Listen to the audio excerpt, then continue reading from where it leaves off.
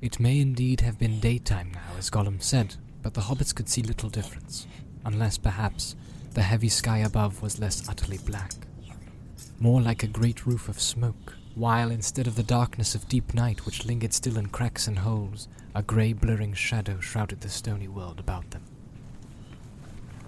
They passed on, Gollum in front and the hobbits now side by side, up the long ravine between the piers and columns of torn and weathered rock, standing like huge unshapen statues on either hand. There was no sound. Some way ahead, a mile or so perhaps, was a great grey wall. A last huge upthrusting mass of mountain stone. Darker it loomed, and steadily it rose as they approached, until it towered high above them, shutting out the view of all that lay beyond. Deep shadow lay before its feet. Sam sniffed the air. "Ugh, that smell," he said. "It's getting stronger and stronger." Presently they were under the shadow, and there in the midst of it they saw the opening of a cave. "This is the way in," said Gollum softly. "This is the entrance to the tunnel." He did not speak its name. Torech Ungol, Shelobs Lair. Out of it came a stench, not the sickly odour of decay in the meads of Morgul, but a foul reek, as if filth unnameable were piled and hoarded in the dark within. "Is this the only way, Smeagol?" said Frodo. Yes, he answered. "Yes, we must go this way now." "Do you mean to say that you've been through this hole?" said Sam. "But perhaps you don't mind bad smells."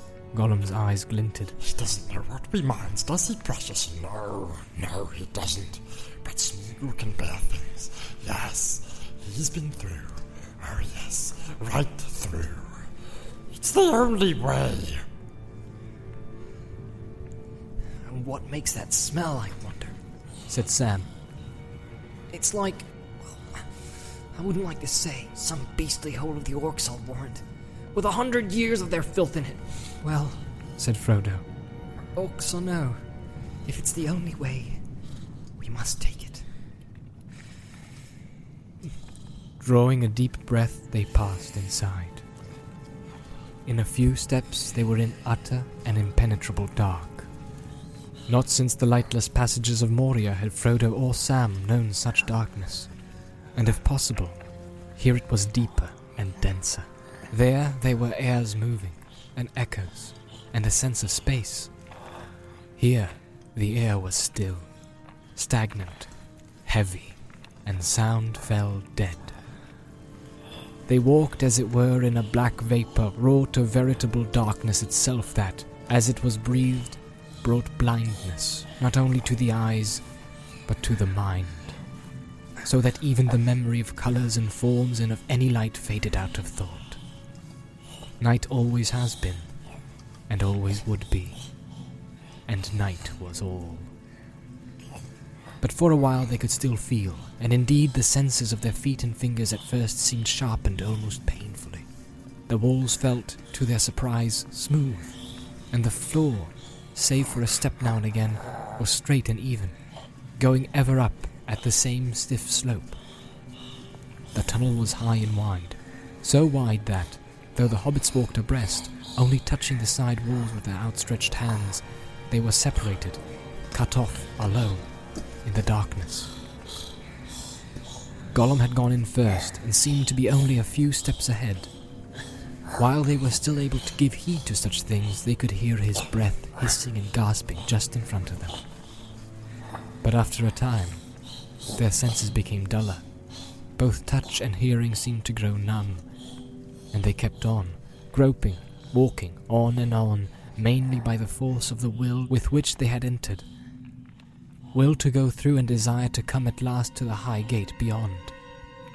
Before they had gone, very far perhaps, but time and distance soon passed out of his reckoning.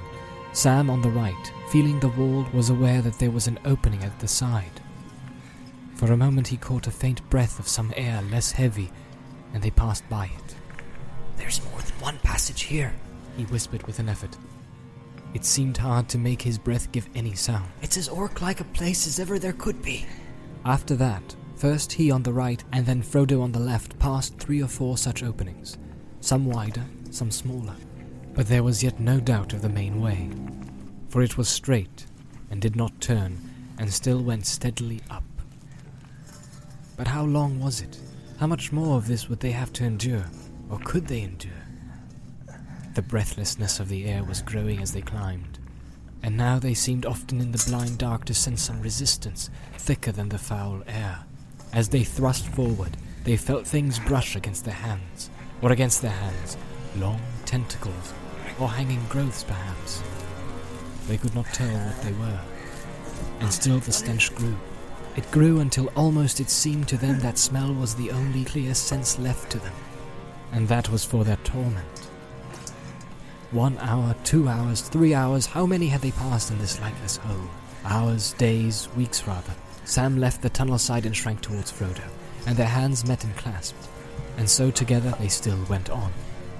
At length, Frodo, groping along the left-hand wall, came suddenly to a void. Almost he fell sideways into the emptiness.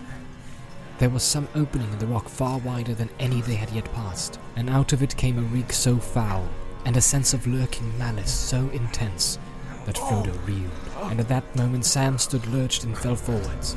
Fighting off both the sickness and the fear, Frodo gripped Sam's hand. Up! He said in a hoarse breath without voice. It all comes from here, the stench and the peril. Now for it! Quick! Calling up his remaining strength and resolution, he dragged Sam to his feet, and forced his own limbs to move. Sam stumbled beside him. 1 step, 2 steps, 3 steps, and at last 6 steps. Maybe they had passed the dreadful unseen opening, but whether that was so or not, suddenly it was easier to move, as if some hostile will for the moment had released them. They struggled on, still hand in hand. But almost at once they came to a new difficulty. The tunnel forked, or so it seemed, and in the dark they could not tell which was the wider way, nor which kept nearer to the straight. Which should they take, the left or the right? They knew of nothing to guide them, yet a false choice could almost certainly be fatal. Which way has Gollum gone? Panted Sam. And why didn't he wait? Smeagol! Said Frodo, trying to call, but his voice croaked, and the name fell dead almost as it left his lips.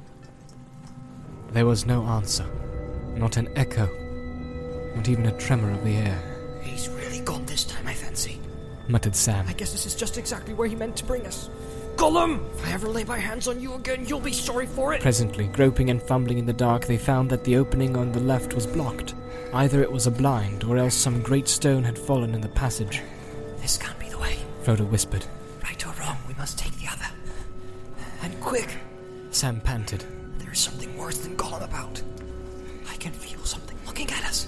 They had not gone more than a few yards when from behind them came a sound. Startling and horrible in the heavy padded silence. A gurgling, bubbling noise. And a long, venomous hiss. They wheeled round, but nothing could be seen. Still as stones they stood, staring, waiting for they did not know what. It's a trap, said Sam, and he laid his hands upon the hilt of his sword, and as he did so, he thought of the darkness of the barrow whence it came. I wish old Tom was near us now, he thought. Then as he stood, darkness about him and the blackness of despair and anger in his heart. It seemed to him that he saw a light in his mind, almost unbearably bright at first, as a sun ray to the eyes of one long hidden in a windowless pit. Then the light became colour. Green, gold, silver, white. Far off, as in a little picture drawn by elven fingers, he saw the Lady Galadriel standing on the grass in Lorien, and gifts were in her hands.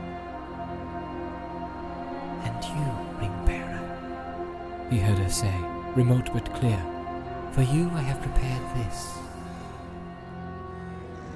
The bubbling hiss drew nearer, and there was a creaking as of some great jointed thing that moved with slow purpose in the dark.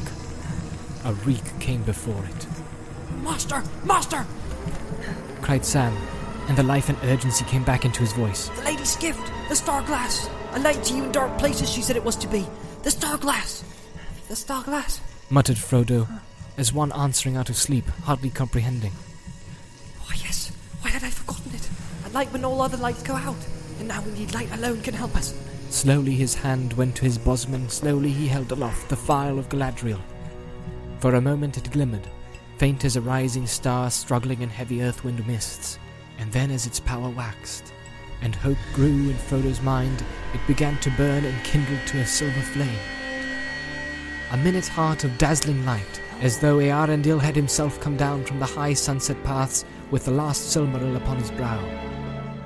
The darkness receded from it until it seemed to shine in the center of a globe of airy crystal, and the hand that held it sparkled with white fire. Frodo gazed in wonder at this marvelous gift that he had so long carried, not guessing its full worth and potency. Seldom had he remembered it on the road until they came to Mordgor Vale, and never had he used it for fear of its revealing light. Earendil.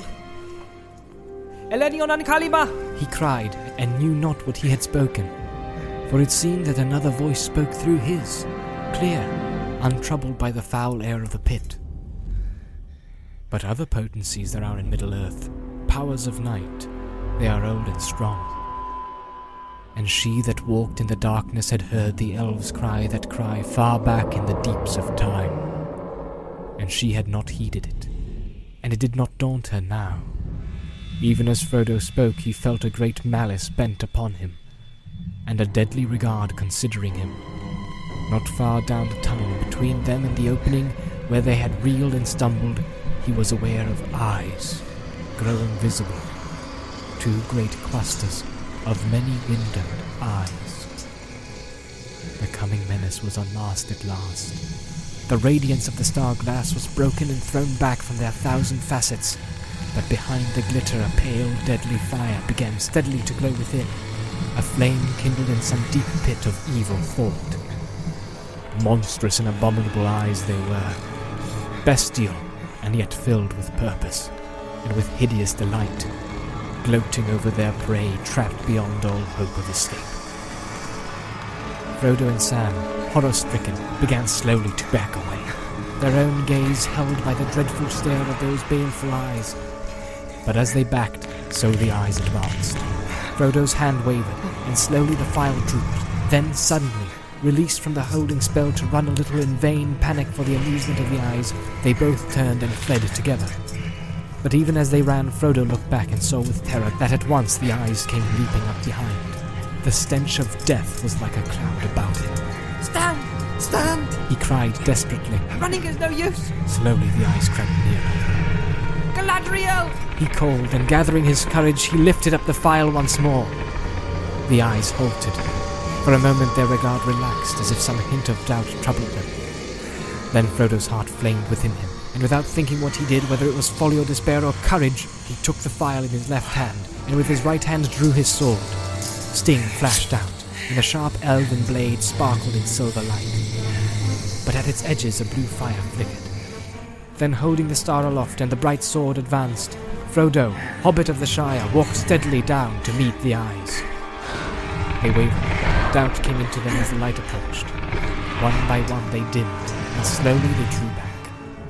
No brightness so deadly had ever afflicted them before. From sun and moon and star they had been safe underground, but now a star had descended into the very earth. Still it approached, and the eyes began to quail. One by one they all went dark, and turned away, and a green bulk beyond the light's reach heaved its huge shadow in between. They were gone. Master! Master! Cried Sam. He was close behind, his own sword drawn and ready. Stars and glory! But the elves will make a song of that if they ever heard of it. And may I live to tell them and hear them sing. But don't go on, Master. Don't go down to that den. Now's our only chance.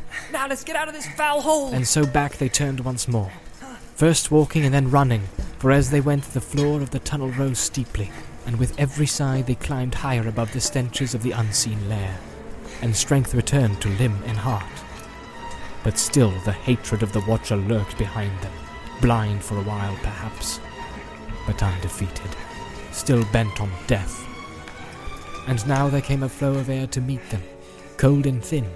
The opening, the tunnel's end, at last was before them.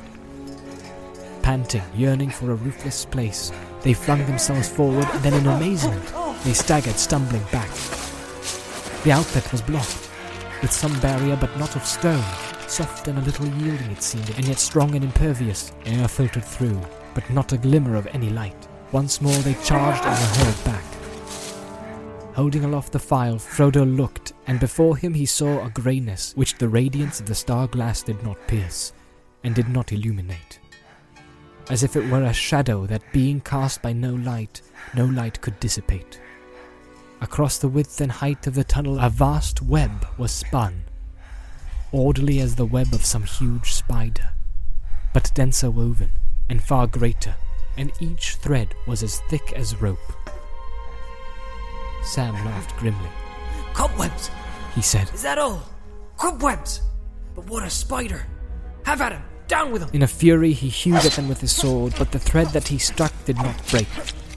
It gave a little, and then sprang back like a plucked bowstring, tearing the blade and tossing up both sword and arm.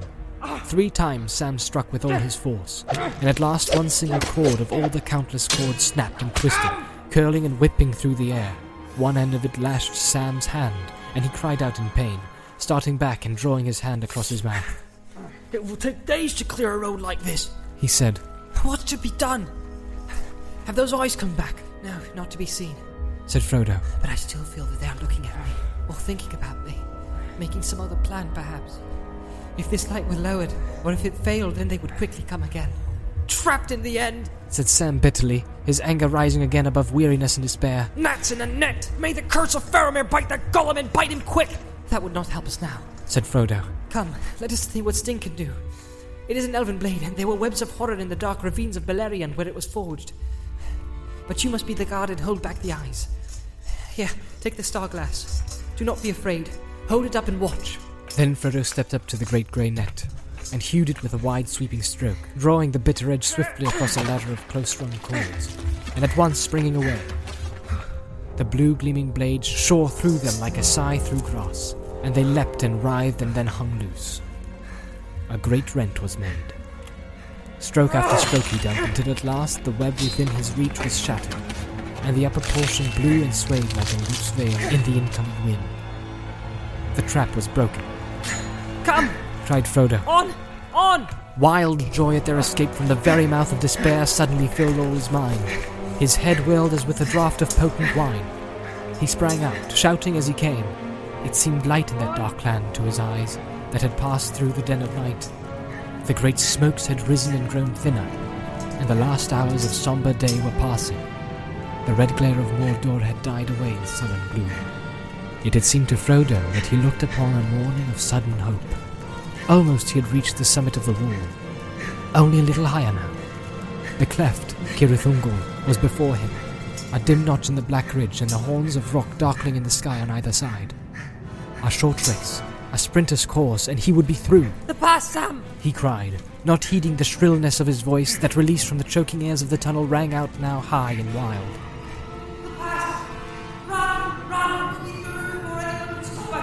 Sam came up behind as fast as he could urge his legs, but glad that he was to be free. He was uneasy, and as he ran he kept on glancing back at the dark arch of the tunnel, fearing to see eyes or some shape beyond his imagining spring out in pursuit. Too little did he or his master know of the craft of Shelob. She had many exits from her lair. There, age-long she had dwelt, an evil thing in spider form. Even such as once of old had lived in the land of the elves in the west that is now under the sea. Such as Beren fought in the mountains of terror in Doriath, and so came to Luthien upon the green sward amid the hemlocks in the moonlight long ago. How Shelob came there, flying from ruin, no tale tells. For out of the dark years few tales have come, but still she was there, who was there before Sauron, and before the first stone of Barad-dûr. And she served none but herself, drinking the blood of elves and men, bloated and grown fat with endless brooding on her feasts, weaving webs of shadow. For all living things were her food, and her vomit darkness. Far and wide her lesser broods, bastards of the miserable mates, her own offspring, that she slew, spread from glen to glen, from the Ephel Duath to the eastern hills, to Dol Guldur and the fastness of Mirkwood. but none could rival her. Shelob the Great, last child of Ungoliant to trouble the unhappy world.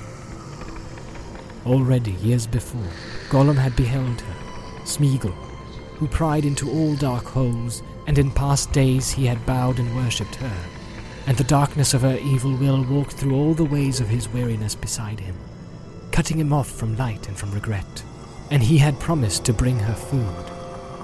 But her lust was not his lust. Little she knew of or cared for towers or rings or anything devised by mind or hand, who only desired death for all others, mind and body, and for herself a glut of life, alone, swollen till the mountains could no longer hold her up and the darkness could not contain her. But that desire was yet far away, and long now she had been hungry, lurking in her den while the power of Sauron grew, and light and living things forsook his borders, and the city of the valley was dead, and no elf or man came near. Only the unhappy orcs, poor food and weary. But she must eat, and however busily they delved new winding passages from the pass and from their tower, ever she found some way to snare them. But she lusted for sweeter meat, and Gollum had brought it to her. We'll see, he said often to himself when the evil mood was on him, as he walked the dangerous road from Emyn Muil to Morgul Vale. We'll see. It may well be. Oh yes, it may well be that when she throws away the bones and empty garments, we shall find it. We shall get it. The precious. A reward for poor Smeagol, who brings nice food. And we'll save the precious, as we promised. Oh yes. And when we've got it safe, then she'll know it. Oh yes. Then we'll pay her back, my precious. Then we'll pay everyone back. So he thought in an inner chamber of his cunning, which he still hoped to hide from her, even when he had come to her again and had bowed low before her while his companions slept. And as for Sauron, he knew where she lurked. It pleased him that she should dwell there hungry but unabated in malice, a more sure watch upon that ancient path into his land than any other that his skill could have devised. And orcs, they were useful slaves, but he had them in plenty.